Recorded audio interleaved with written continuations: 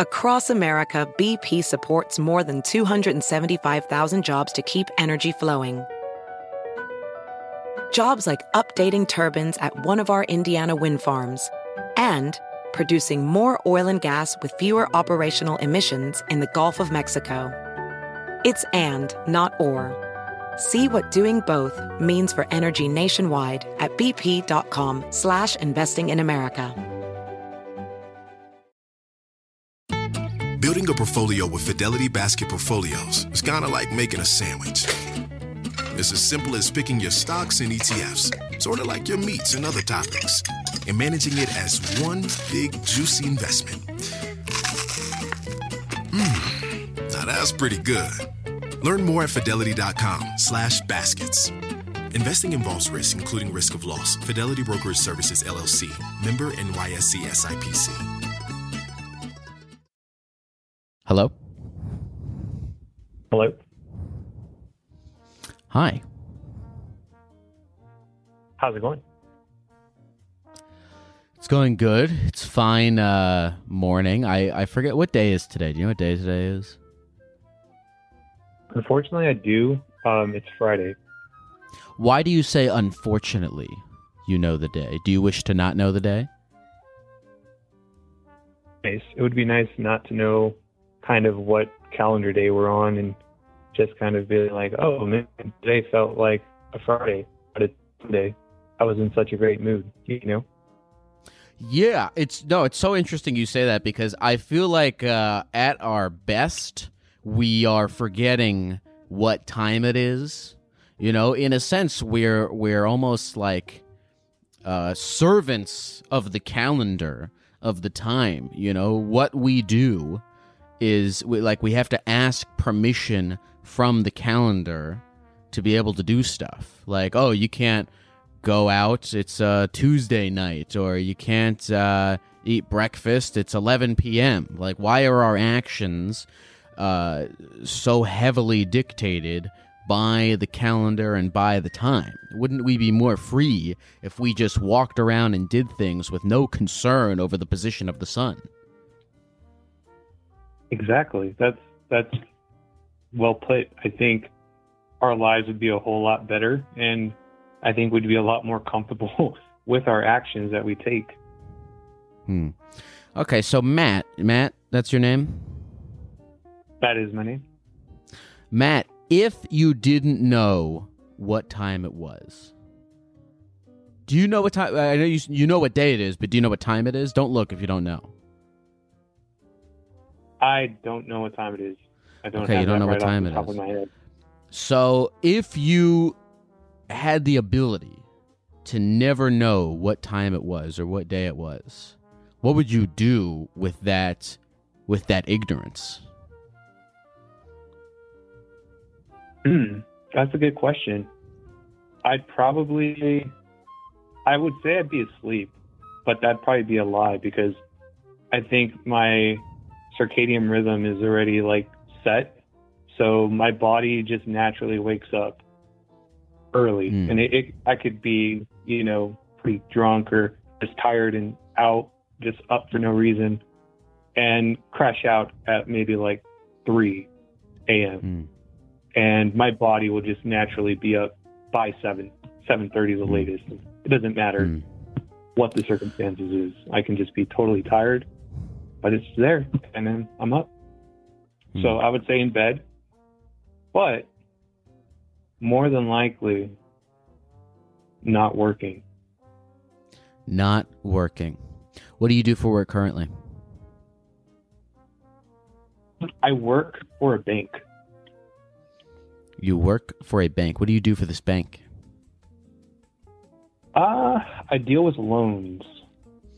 You work for a bank and you deal with loans. I'm not trying to give out too much information just because I may or may not be on the clock. But I work for a bank with loans. Okay. All right. So you work for a bank and you deal with loans, and you're not on the clock right now, but let's say you were on the clock right now, and you were taking a phone call, perhaps with a gecko, what like room in the bank would you be in where you can take a phone call such as this, were you to take one? Probably the utility closet. Okay. So were you on a phone call with a gecko right now, you would be currently at this moment in the utility closet. That is correct. Okay. How big is this utility closet? Not very big. I want to say maybe 3 by 4 at most. And are you, or were you on a phone call with a gecko? Would you be sitting in a chair or lying on the floor? If I were, I would hopefully be sitting on something. I couldn't guarantee it's a chair. Matt? Yes. What are you sitting on right now? It is a box of cleaner. A box of cleaners. And what are you looking at right now? Like, what's in front of your face? There is some loose paper in boxes, and it's pretty much just like copy paper. Mm-hmm. There's now disinfectant. Mm-hmm. Oh. Mm-hmm. Mm-hmm. Okay, so it's a closet that has utilities, that has cleaning supplies, that has all the things that you would need in a utility closet. That is correct. Now, how often do you use this space as a escape from your job? I want to say pretty often. There's some micro transactions that take place if I have an important call, such as this. Mm-hmm. Wait a minute. So if you get a way to take it. So if you have a business-related call, will you take it in the utility closet, or will you just take it in the office? I wish I could, but no, it'd be more personal or leisure. Now, have you ever been walked in on taking a call in the utility closet? I have. And what was that experience like? Well, it's pretty awkward at first, but, once people realize that I'm just trying to get like a quiet room and I kind of just put my finger up for a second, they realize that I can mute it, and then I just explain the situation. Hey, I'm on a call. Obviously, personal. Mm-hmm. When you were walked in on in the utility closet taking a call, were you walked in on by a boss or by one of your coworkers? A coworker. See, here's what I think is the dangers of getting walked in on. Here's what I think is the worst part about getting walked in on and taking the call in the utility closet is that obviously, if it's your boss, they're going to be upset with you. But if it's your coworker is going to see you taking a personal call in the utility closet, and then they are going to get the idea like, oh shit, I should start taking my personal calls in the utility closet. And then next thing you know, a call's coming in from, your wife or whatever it is, and you're like, all right, time to go to the utility closet, and you open it, and there's your coworker taking a nap, and now all of a sudden utility closet time becomes a scarce resource. This is a well-kept This needs to be a well-kept secret of yours, or else there's going to be long wait times to get into that utility closet. Exactly. And I really hope that nobody kind of has the goal to take my utility closet, because that would be pretty disappointing.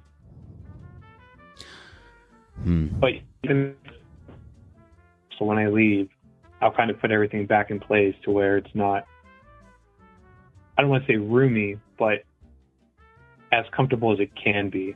So if you want to kind of Oh, you're cutting out a little bit. It's a great place. There's not very good reception in the utility closet, but Matt, are you still there? I'm here. Can you hear me?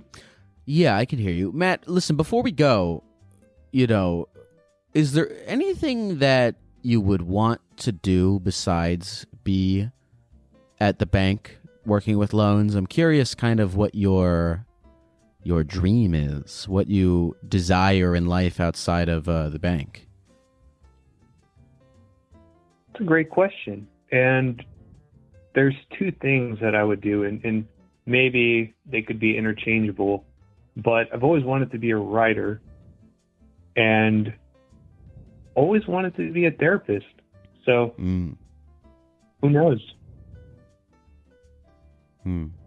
Well, I feel like should you want to start producing more written work, you have a nice place to do so right there in that utility closet. Agreed. Lots of paper handy as well. Anything you want to say to the people of the computer before we go, Matt? Yeah. You guys rock. Just be nice, guys. Stop being idiots. Thank you for calling, Matt. Yeah. Take care. I like that guy. He had a cool, calm demeanor to him. And he said he wanted to be a writer. And I meant what I said to him. That he has a nice place to pursue that career in that utility closet. Because there's something about a very claustrophobic environment that sparks emotions that Matt can use to transmute into... I'm not a writer, I'm not a poet, so I have no real examples of this, but I do feel like if Matt were looking for a place to sort of be his muse, the utility closet is not a bad idea, because it's a little bit depressing sitting in there, and from that depression there are beautiful sonnets to be mined. But I like Matt, and I hope his utility closet stays safe from his coworkers. I hope his coworkers find their own space. Maybe a bathroom stall that speaks to them. Maybe the vault. That's where I would go to take personal calls if I worked at a bank.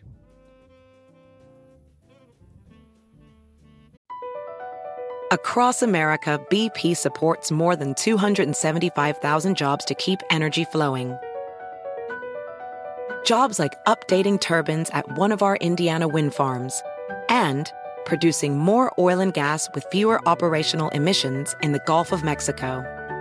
It's and, not or. See what doing both means for energy nationwide at bp.com/investing in America. Hey, Caden? Yeah. What's up, dog?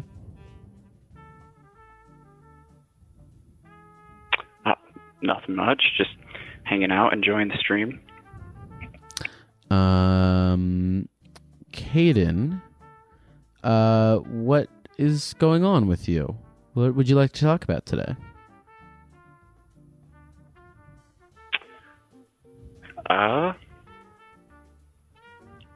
Well, I told this call screener, kind of wanted to tell you about my life. I think it's a little bit unique, I guess. Please. Please.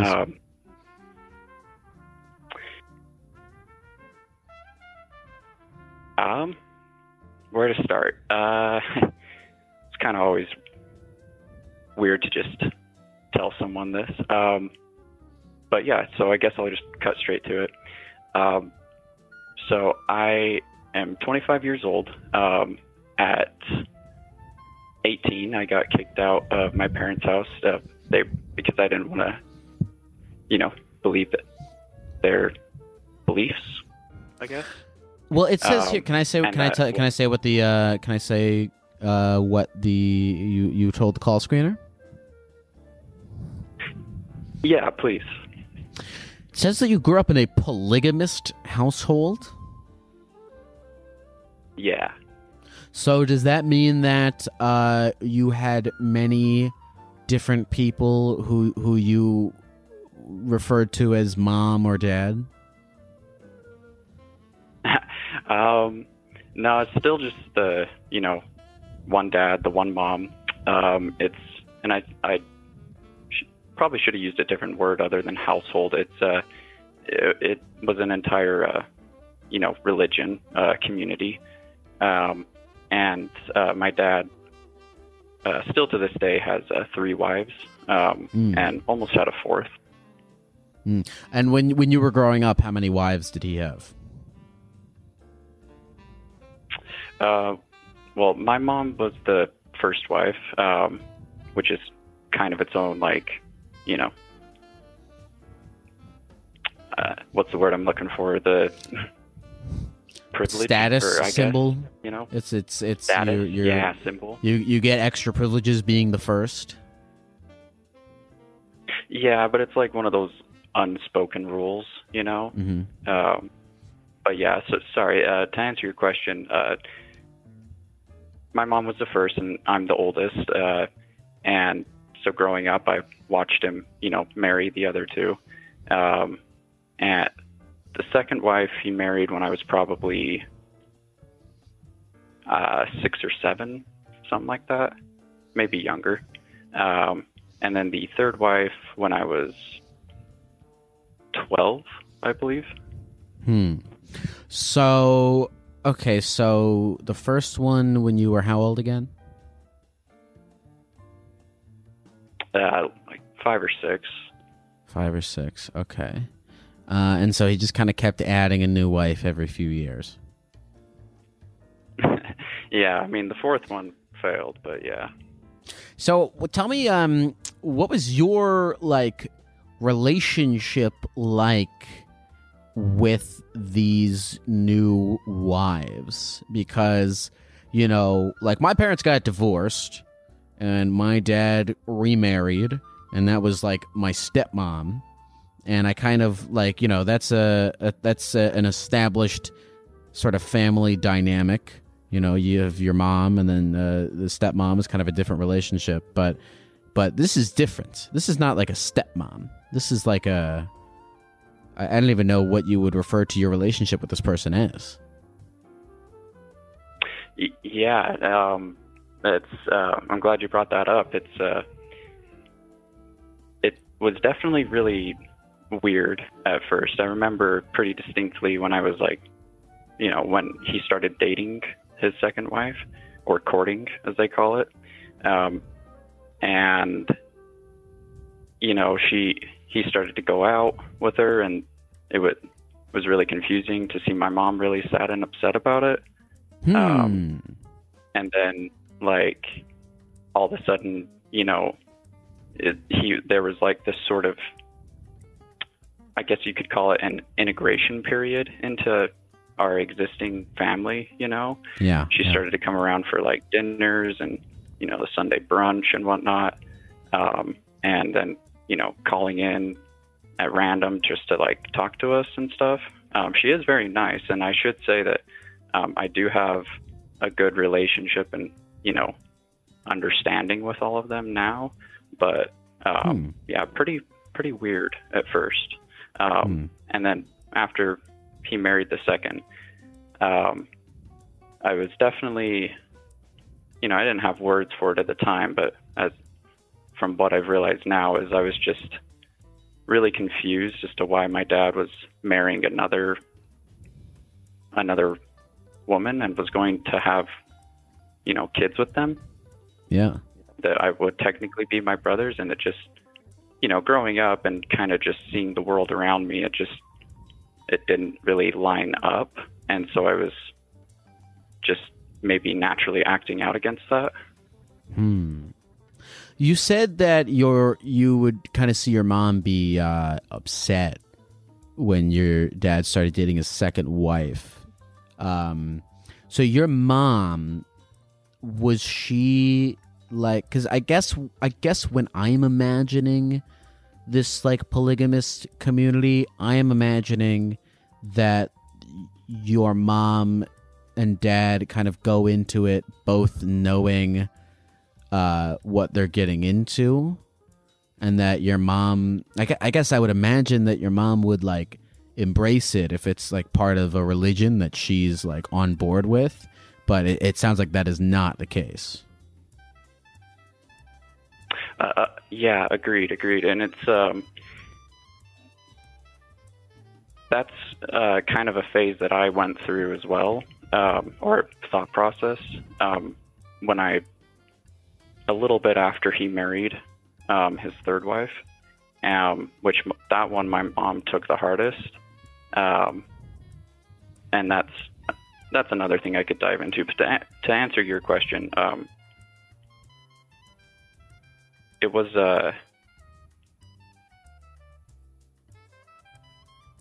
sorry, I'm trying to put together the words. I don't talk about this too much to people.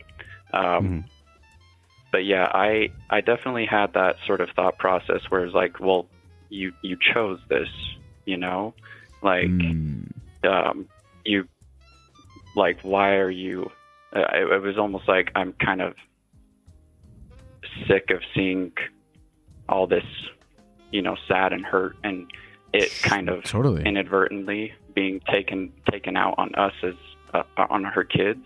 Yeah. Her own, you know. Yeah, I can understand that feeling. Did you feel like she was taking it out on you guys?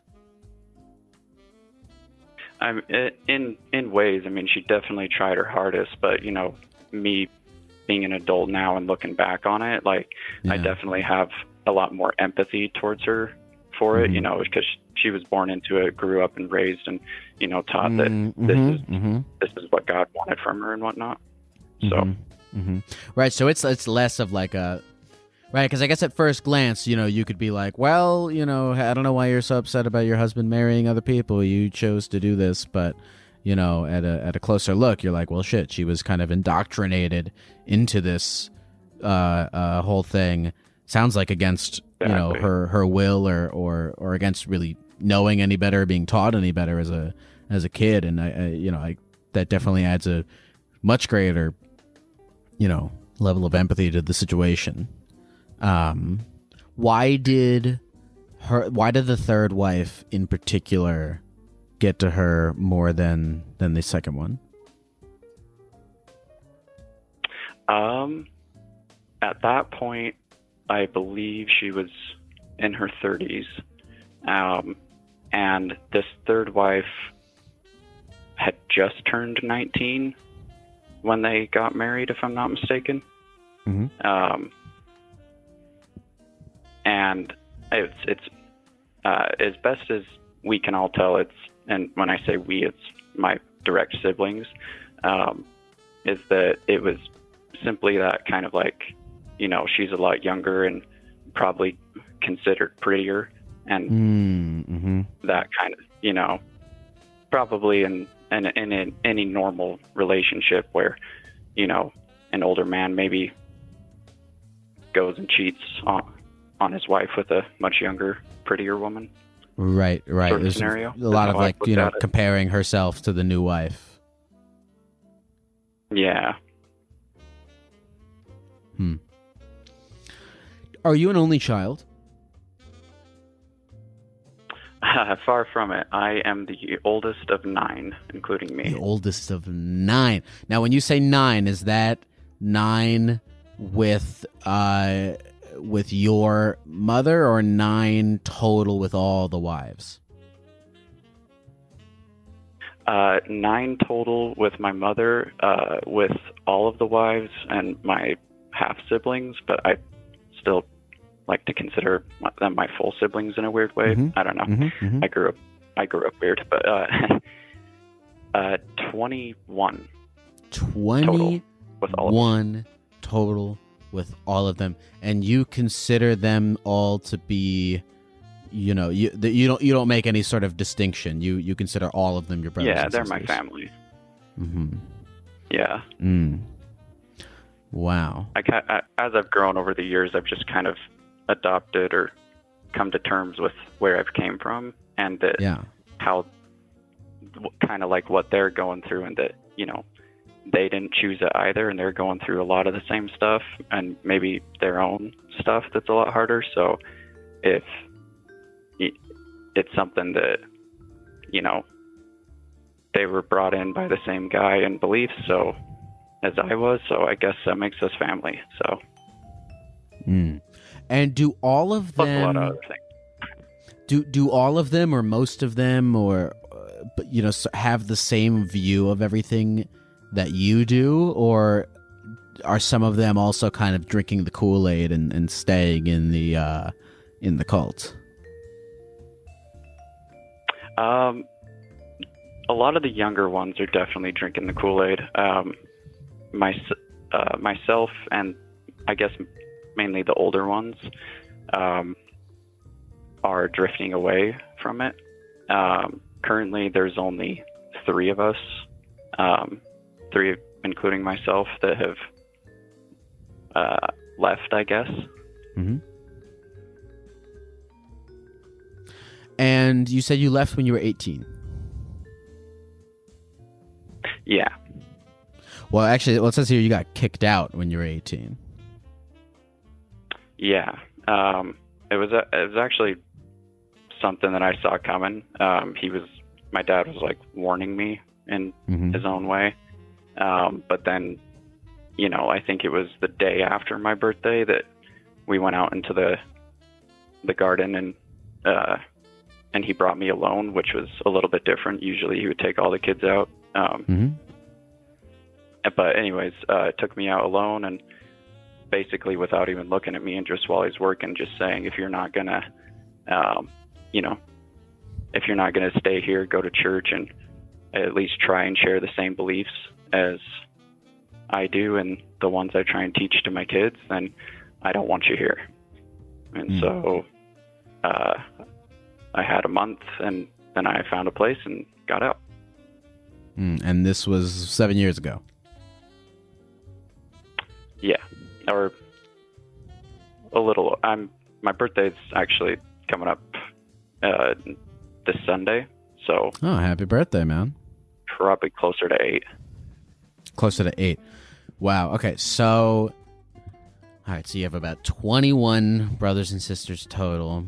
All right, so now I'm kind of curious about jumping ahead to contemporary times, about what your relationship is like with all these people that were in your life growing up. Let's start with your dad.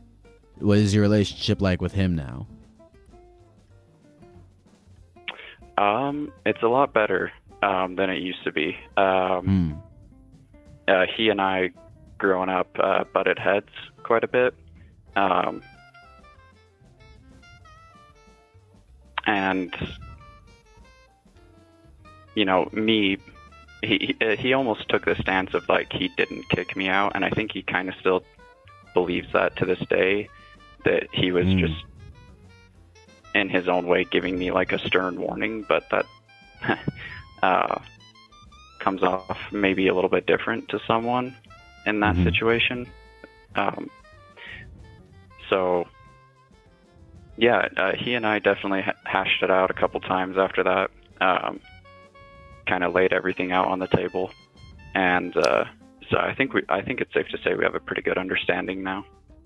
Was there a period of time, like right after you left, where you guys just weren't speaking to each other? Oh yeah, for sure. I think I didn't speak to him. Well, actually, I take that back. I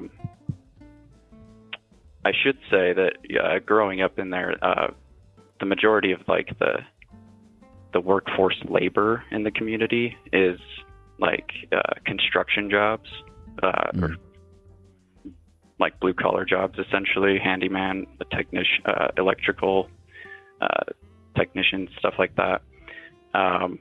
And so I was actually still working with him every day after I got kicked out. Oh, really? And so for a pretty long time, it was just like yes and no's to answer his questions and whatever I had to, essentially. And he kind of did the same, just almost acted like the both of us weren't there. But there were a couple times, those times that we hashed it out, I mentioned, a couple times we're on the job and in front of some people, but yeah. So you still had to work with him even after you sort of like left the, I guess commune, you would call it. Yeah. Okay, but you said that your relationship with him now is better. How often do you see him now? Maybe once a month, or about one or 2 months.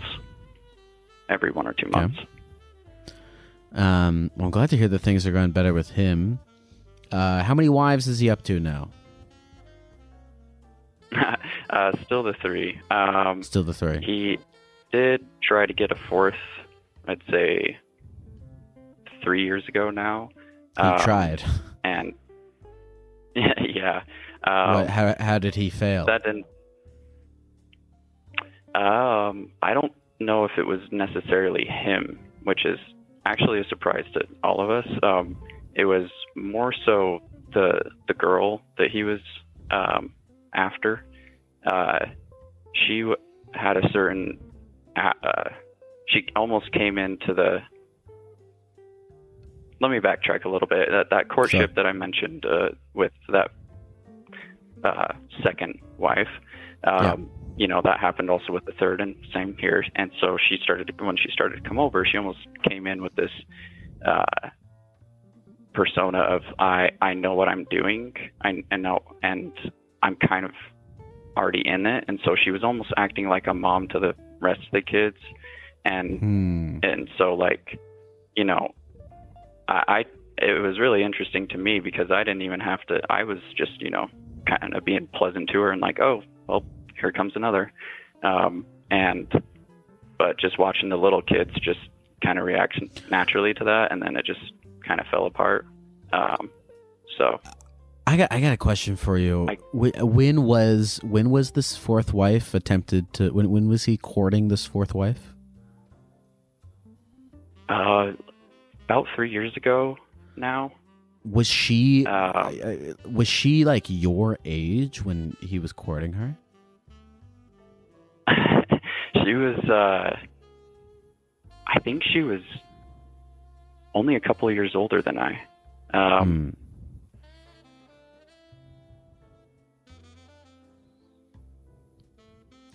So tell me now what your relationship is like with your mom and with wife 2 and 3.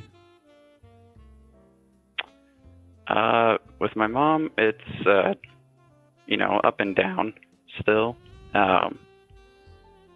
which is another story. But the second and third, I actually do have a pretty good relationship with the second wife. She is honestly a sweetheart. And she has gone through a lot of her own struggles, growing up there and with our family. Our family's a whole mess in and of itself in the community. Sure. But the third wife, definitely things have gotten better with her. But it's still kind of like we're friends, we're acquaintances, but it's almost like we have to be kind of relationship. Do you still work with them? No, I was pretty much my goal ever since I got kicked out, or even younger than that, or before is a better way to say it.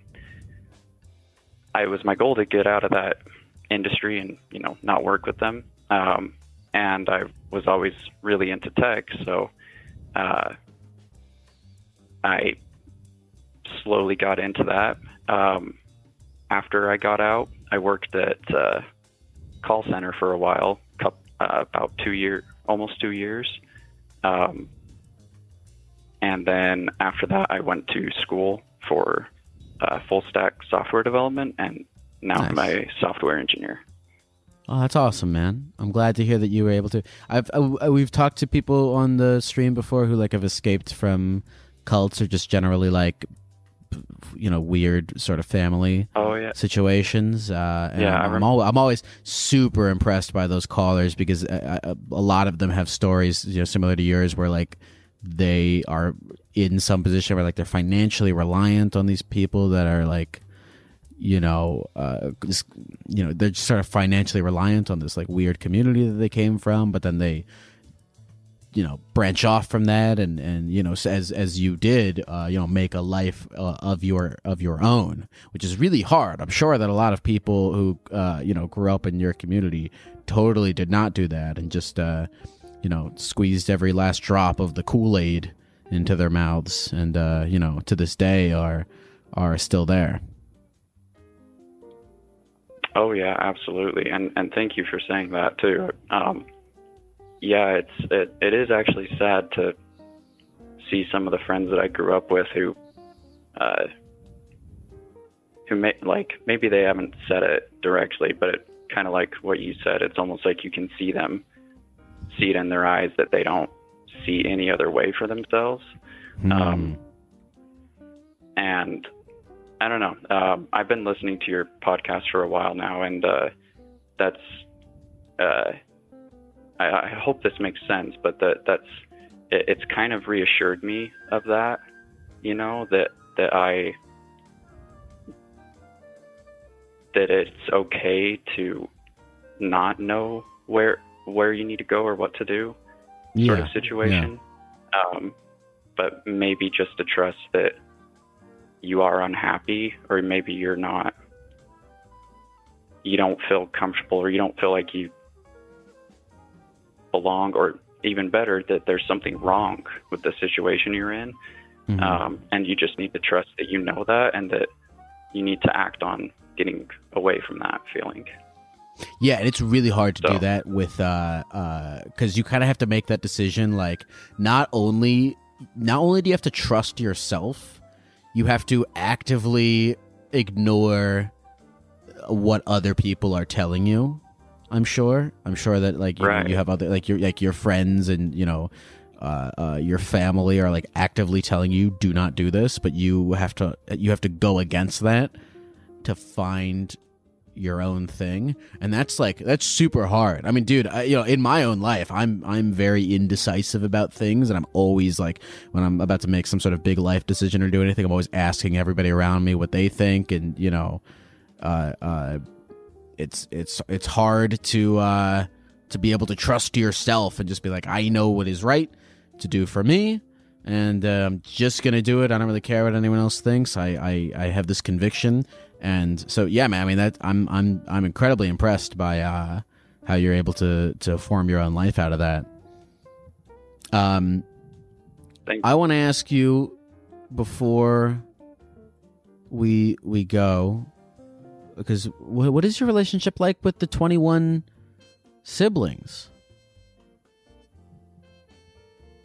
It's really good. I mean, I should say that one of my siblings, I've had my own issues with them, and her with me. But it's actually, we actually went and talked, probably 2 weeks ago, kind of hash things out in a nice way. Definitely not the way me and my dad did, but, you know, just kind of buried the hatchet, so to speak. But the rest of them, really good. And, you know, I just want to make sure that they're kind of given that same opportunity, in a sense. And I don't want to go up to them directly in defiance of, you know, my parents and everything that they've learned and been taught so far, and be like, you need to get out of here, you know, to the really young 6, 5, 4-year-olds running around, you know? Right. It's hard. I feel like it must be hard for you to like know I guess boundaries, you could say, is the word of like, Exactly. you have your 6-year-old cousin, and it's like, what is my place? What is my responsibility? Where do I lie? And like how much information I should give to my brothers and sisters about like, hey, you don't have to follow what our parents are saying, but it's hard because it's like, right. Should I intervene? Should I not intervene? I don't know. I can understand why that's a struggle. Oh yeah, for sure. It's something that I think about quite often, and I'm always wondering what ways I can, kind of, I don't have the words for it. I obviously still have a lot of thinking to do on that, but I think we're kind of on the same page. Yeah. Is there a reason why you said that you don't talk about this stuff a lot, and we've been talking about it for about a half hour. Do you feel like there's a reason why you don't talk about this stuff with other people?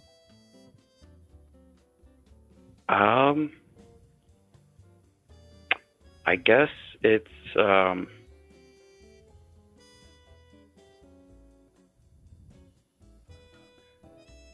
maybe just that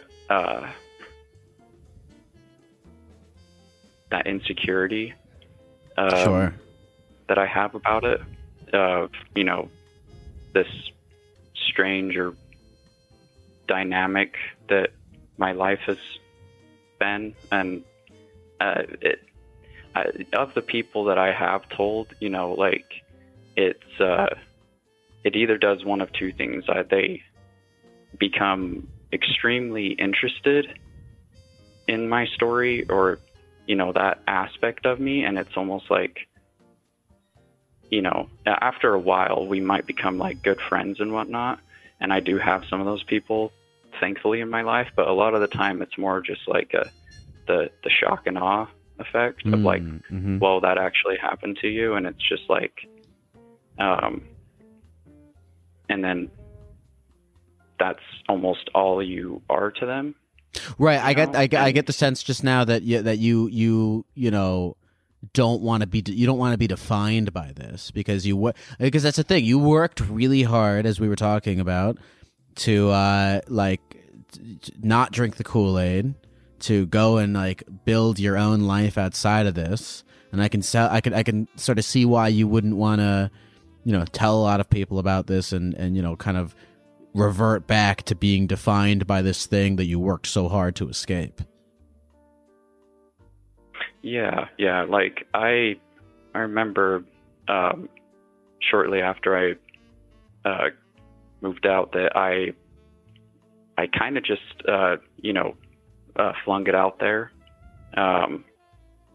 almost when people didn't ask, and I kind of noticed those reactions that I mentioned, and and I was just kind of had that realization, like, oh wow, this isn't what I thought it was, and it's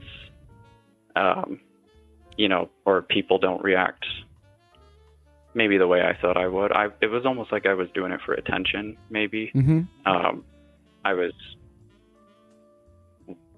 still am very antisocial, but my socials, I would kind of contribute that to my lack of social skills that I'm still trying to level up, so to speak. But yeah, now that I've kind of seen that, like, it's I like to make a connection or relationship first with a person, rather than do a, here's this interesting thing about me. Right. And you want to sort of keep it under wraps. Oh, exactly. Go ahead. Sorry. And I know this. Yeah, sorry. I don't know. I'm being a bit of a hypocrite because I did quite literally tell the call screener, hey, I grew up in a polygamous household, and I guess maybe just to defend myself, I probably don't need to, but it's I've been wanting to call on the show for a while and just talk to you and maybe get. Oh, sorry. Go ahead. No, you go ahead. I want to let you finish. No, but to be completely honest, it's I guess I wanted to kind of at least talk to someone outside of where I kind of live, in that sense, like someone with a much different perspective than a lot of the people in the surrounding area that I live in. And if I were to really simmer down why, I kind of wanted to talk to you, because like even some of the therapists that I've gone and seen, I haven't even told them, you know, where I grew up. It's only two therapists I've seen that I've told that. And so, yeah, kind of lost where we were going. Sorry. Well, Kate, I wanted to ask you, you know, sort of to like put a cap on this, like what, you know, I like I said, I totally understand why you don't want to be defined by this thing that you worked really hard to escape from. And like, as we're, you know, you've told all the people listening to this about your story, and we appreciate your vulnerability in doing so. And like, as a wrap up, like, what should we know about you as a person? How do you want to be seen? What would you like for yourself to be known as to people, completely outside of having nothing to do with your past? What sort of portrait would you like to paint that has nothing to do with that?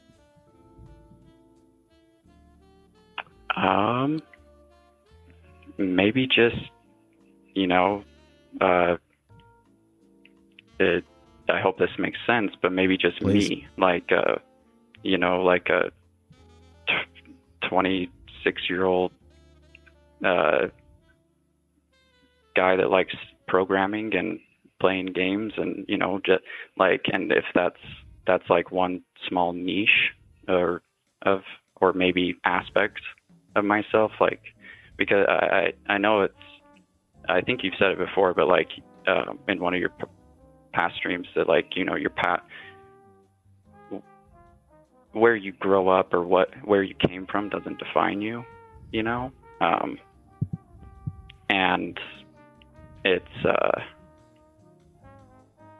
I guess I just want to, if I were to say just for myself, I just want to be, you know, completely honest with how I express myself, how I, with my wants, desires, and, you know, stuff like that.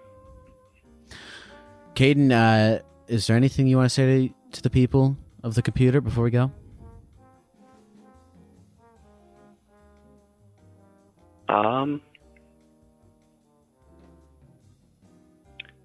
Simplicity is complex. You are the simplicity you are desiring or wanting will probably require a lot of work and effort behind it to make it happen. And try and take it in small steps. Break it down as small as you can.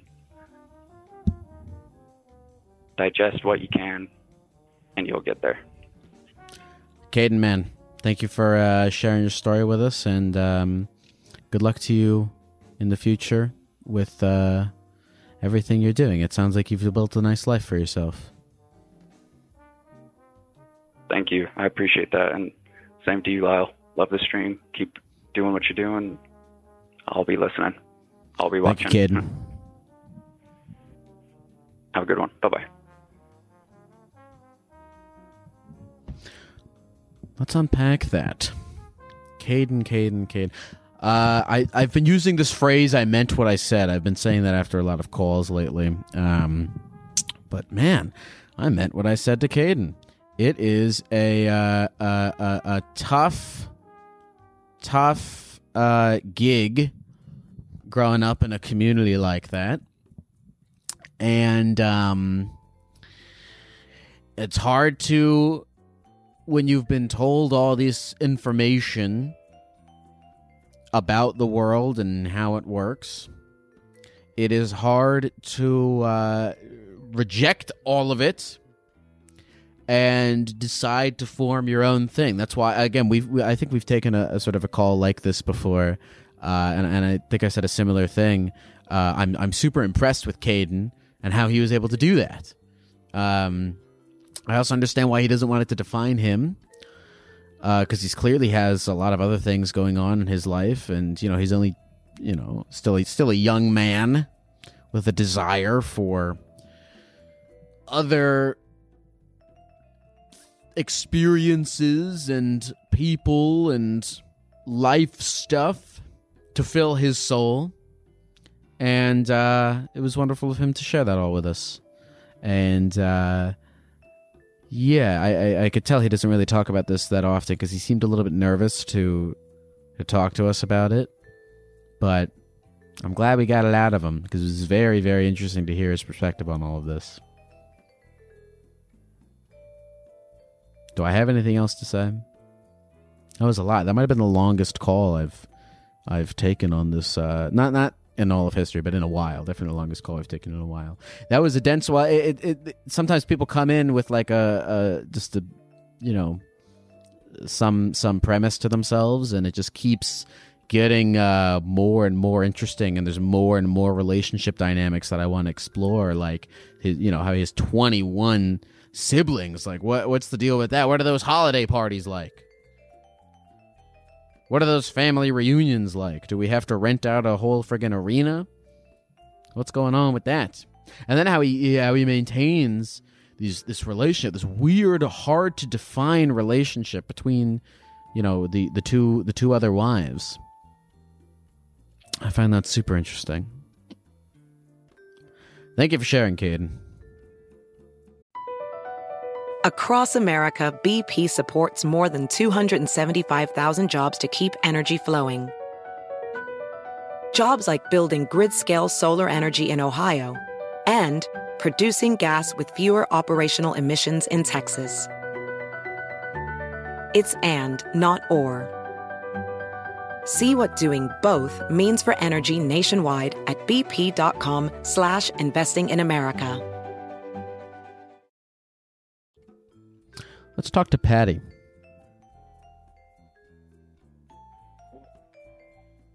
Hello, Patty. Oh, hey, man. Patty, where are you? It sounds like you're in a whole place. Yeah, I'm at home, but my wife is here, and she just said, "Oh my gosh," and she just laughed. It sounds like you're painting a very idyllic picture of your life. I'm imagining your house, and I'm imagining there's lots of windows with sun pouring in, and plants, and a dog, and nice carpet and stuff. Is that accurate? Is that where you live? All right. I think you actually hit a dead on 50% because we have a cat, and we hate carpet. Well, it says here that you are calling me from the Netherlands. I am calling you from the Netherlands, Lyle. Okay, so did you move there, or were you born there? Actually, my wife and I were both born in the United States. We moved here June 2020, 3 months after however many months that is after you want to call when the pandemic started. We moved over here because my wife is actually just finishing up a master's in painting. And is she now do painting, like as her career? I mean, she's always done it since I've known her, but she also is an artist of so many different, mediums. She's made sculptures and installations, and she draws, and she's done a charcoal piece of my eyeball. A charcoal piece of your eyeball? Do you have an interesting looking eyeball? To her, I think. I hope so. We're married. Okay, so you moved in June of 2020 from the U.S. to the Netherlands. Why the Netherlands? And why did she... I know you said because your wife was finishing up a master's, but why did she decide to go to the Netherlands? to do that? I don't know, man. I don't know. No, I'm just kidding. No, we spent actually some years. We've been together a long time, and we spent some years looking at different grad schools for her in various countries in the EU. And then, you know, where we are now, the school here is just so awesome, and like the feeling in the town and at the school and with the staff was just right on. So then we planned and saved and budgeted, you know, we Googled how do you move to another country and stuff, and for 2 years. And then the pandemic happened, and we were like, are we still going? Yes. Man, so you kind of escaped all of the craziness that was going on in the U.S. at that time. You know, that actually is a really good point that you make, because like my wife just said coincidentally, it's true. Like living where we were too, a lot of what was going on was obviously right in front of our experience. And then coming here to the Netherlands, you know, and going through the pandemic was a different experience. But then watching sort of like the political and the street situations back home, that was like, that was devastating, honestly. Right. What was the sort of tone?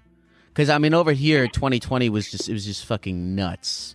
Like every single day there was something crazy happening, or, you know, I mean, it was just nuts. What was the sort of like the tensions just felt really high, and everyone, you know, was definitely under a lot of stress. Did the vibe in the Netherlands feel, you know, any different? Yeah, definitely. I mean, like, there are so many levels to that too. I think you have like how the government looks at it, how does the average person look at it, and then you look amongst the group of people. Let's say the average person that I just mentioned. There's so many different places that people come from and beliefs, and so and then as a whole, it was just different. Funny enough, like when we got to where we are now, specifically. There was like a very, very, like a weirdly low case amount. My wife actually is right with me. And is it okay if she chimes in a little bit? Yeah, let me talk to her. Sure, she's right here. Yo, say hi. Dude, hi, Lyle. Getting nice and close. Hello, what's your name? Dulcinea. Dulcinea? Uh-huh. What do your friends call you? Dulcinea. Dulcinea, so you just finished up a master's in painting. I'm about to finish it. I'm in like.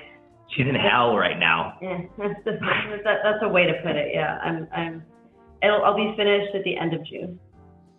So here's the thing that is interesting to me about getting an MFA in painting is like, do you get a grade? Because this is like art, it's subjective, right? So how do you get like, how do they grade on your paintings?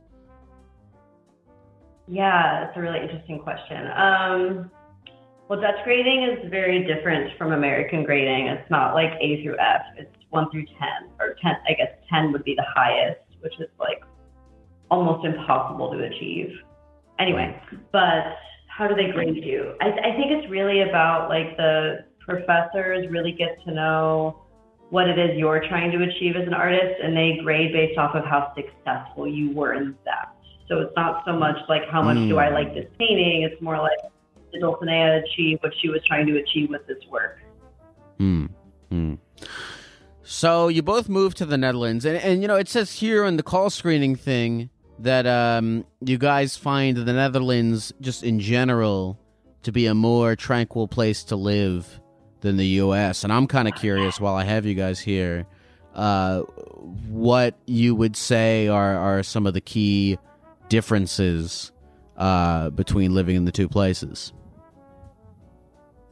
Yeah, there's a lot. The first immediate sensory experience I had of it, I remember moving here and like going out, and the general volume of life just being quieter. That's actually a really nice point. There are a lot fewer cars, I think, and I don't want to speak for the entirety of the Netherlands, because again, I think where we live is like, I would call it maybe a small city. Mhm. But there are Yeah. actually, I mean, obviously, like, compared to a major city in America, the amount of cars is Way way smaller. less. And the cars are quieter because they're mostly, I mean, there's more electric cars. Mostly bikes, you know? Yeah. Mostly bikes. Well, yeah, I was gonna say, Yeah. I know that in Yeah, I went to Amsterdam, and over there, it's like everyone's on a bicycle, which is pretty sweet because like you go to New York City and everybody is honking their horns and all the time, but the beautiful thing is because of the bikes, everyone over there, instead of hearing horn honks, you hear little bell chimes. That's right. But here's the thing, though. That little bell chime aggressive. still means get the fuck out the way. Hmm. But it's such a polite way of saying "get the fuck out of the way." It's so much better than the. That's Yeah. true. That's true. But I mean, there's other differences too. Like Dutch people are a lot more direct than American, especially a lot more direct Yes. than West Coast. We're from Seattle, and like I would say Dutch people are direct in a different way than like New Yorkers are. Like Mm. because my dad's family's from the East Coast, I'm very familiar with that energy too, and it's different. It's less like aggressive in the directness, you know, the way East Coast can kind of be. And like, it's just more like, here's the point. There's no emotion attached. There it is. It's not a lot of like passive aggressive or like No. talking behind your back or No. something. Feedback is such a thing here. Like even at work, you know, you give your direct feedback at a good company. Let's say. Yeah. And it's normal. It's relieving though, because you're not wondering, you know, in Seattle, you're always wondering what someone really thinks. And we just experience that. Yeah, I don't wonder that at all. Actually. Yeah, I think that's awesome. I like I said, I went to the Netherlands a while ago, and it's funny to hear you guys talk about the Dutch directness because I experienced that and was talking to people there about that, and they were like, "Yeah, the Dutch people, they're way more direct." And you know, I've always looked at the Netherlands as like if I had to like nuke my life in America and start somewhere new, that's one of the places on my list where I would go to just start a new life in a foreign country. Okay, well, attention, Lyle, and all Americans in the chat, and I'm sorry, everyone in the Netherlands, but there's so many really nice agreements between the Netherlands and the United States, and if you can get hired from abroad, not only can you get a work visa as an American citizen, but you also get 30% of your gross income untaxed, and there are the income minimum for that. Yeah. So let's be clear. There's a list of companies.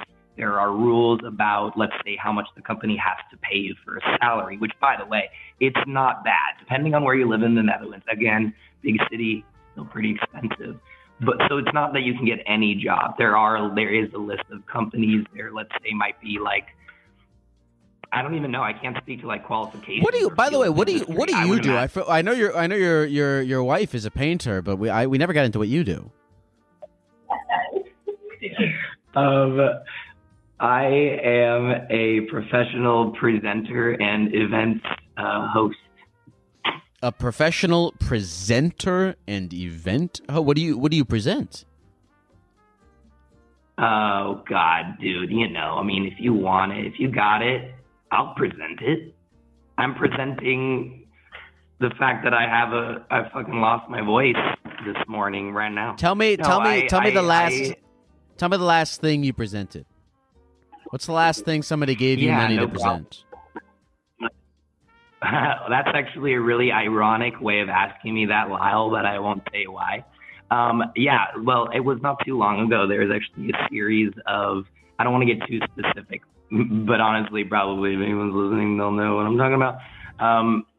I did a series of like pieces of online content that were a set of, let's say, like marketing campaign videos for a tech company that I was working for.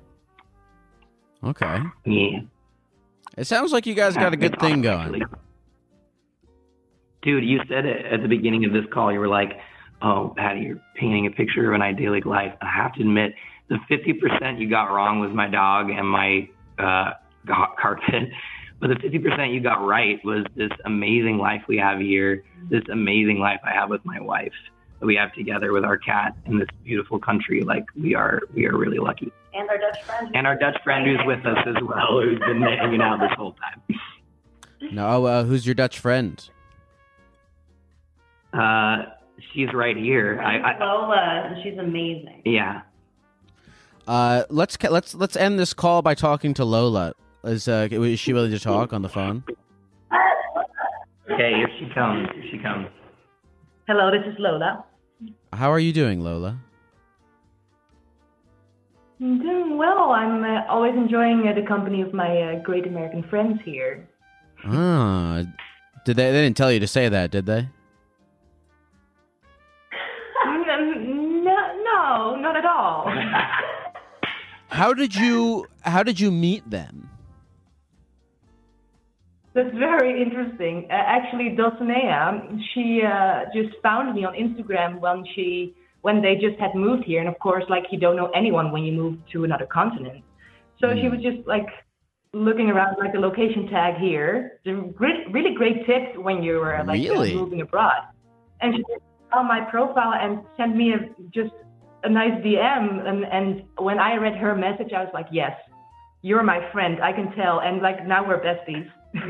Really? Yeah. She just went on the location tab on Instagram, saw your face, was like, I want to be friends with this person. It just sent you a message, complete stranger out of the blue, and you were like, hell yeah, now you guys are friends. Yep. Of course it was a nice message. And the way that she phrased everything, I was like, oh my God, you're exactly my kind of person. Our whole friendship has been just so kismet. It really has. Yep. And my friendship with Patty too, of course they're two peas in a pod, so you kind of get a package deal here. That's amazing that just happened so like serendipitously. Mm-hmm. Have you made a lot of friends like that in these sort of indirect ways? Me? Yeah, you.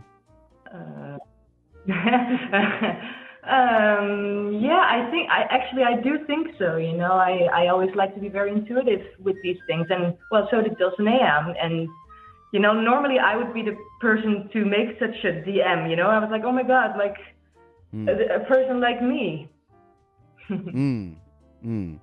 So you saw her sort of have the courage to reach out to you, and you were like, oh, I'm this kind of person too. Let's be friends. Yep. Mm-hmm. Have you been to the you said your name is Lola? Yeah. Have you been to the U.S., Lola? I have not. No. Because I was going to ask, what do you think is are sort of the superior parts of living in the Netherlands that you perceive over living in the U.S.? There's many things. I think the government, to be really honest with you. I like the Dutch directness. Is that what you're about to say? Yeah, exactly. Like I love being direct. It's just true, I don't like it when people are passive aggressive with me, because it's just in my eyes and in many other Dutch people's eyes, disrespectful. Be honest. So, have you ever had a time where you had to be honest with somebody and it was difficult for you? Of course, it's still difficult, but there's a line, you can be honest and still be polite, it may not be pleasant all the time, but there's no need to be disrespectful or rude, That's something different. I love that. Man, I love your guys' whole story, dude. It's really cool because I think all the time about nuking my life, and I'm sure a lot of people listening to this have had fantasies of nuking their lives and moving to a foreign country, and it's cool to see that it worked out for Patty and what's his wife's name again? It's Dulcinea. Patty and Dulcinea, and that they were able to meet friendly and cool people. Lola, is there anything that you want to say to a bunch of people on their computers right now before we all go? Yeah, I honestly didn't know about your show until my friend here talked to me about it. So like, no clue. Be nice to other people. Oh, that's most important. I love it. Patty, Daltonea, Lola, thank you guys for calling. Thank you so much, Lyle. And hey, thank you. shout out to just fucking whatever. Beautiful. I mean, thanks for taking our call. It's like a dream. Yeah, thanks, So man. me and Patty love your show. We listen to it all the time when we're stressed. It just like is zen to have it on. So thank you. Word. Hell yeah. Thank you guys very much, man. I'll talk to you guys soon. Okay, talk to you soon. I've started bringing back talk to you soon. I'll end the calls with that sometimes, even though I will probably never talk to those people again. But it was great to talk to them for the amount of time that we did get to talk to them. I mean, let's dive into that call. I loved that. That was great. I know I've said this about 3 times already. I'm going to say it again, but I do think all the time about like, what if I just left my life behind and went to a foreign country? And it's awesome anytime you hear from people who did that and it worked out for them. I love the thing between Daltonea, I fucking hope I'm saying that right, and Lola, where she just went on Instagram, did the geolocation thing, found Lola, and now they're like good friends. That's the beautiful thing about the world we live in. I know that there's all the stuff about technology is evil and everybody's selling our, data to people to get us to buy selfie sticks and whatnot. But this is one of those situations in which technology has created like a beautiful real life friendship. I love that. I feel inspired by that call. It's always it's great to get to talk to people who are living in other countries or who are from other countries. Broaden our perspectives a little bit. I think if there was anything, we talked to those guys for a pretty long time. I think if there was anything that I wanted to dive into that we didn't get a chance to dive into was like learning more about what Patty and Daltonea's life was like in America, and maybe why they a little bit more about why they felt the need to leave or what they were unhappy with. But yeah, it was great talking to those guys.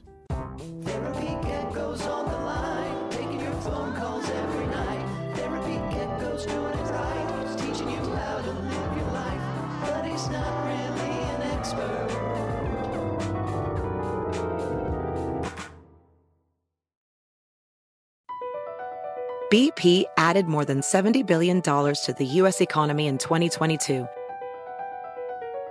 Investments like acquiring America's largest biogas producer, Archaea Energy, and starting up new infrastructure in the Gulf of Mexico. It's and, not or. See what doing both means for energy nationwide at bp.com/investing in America.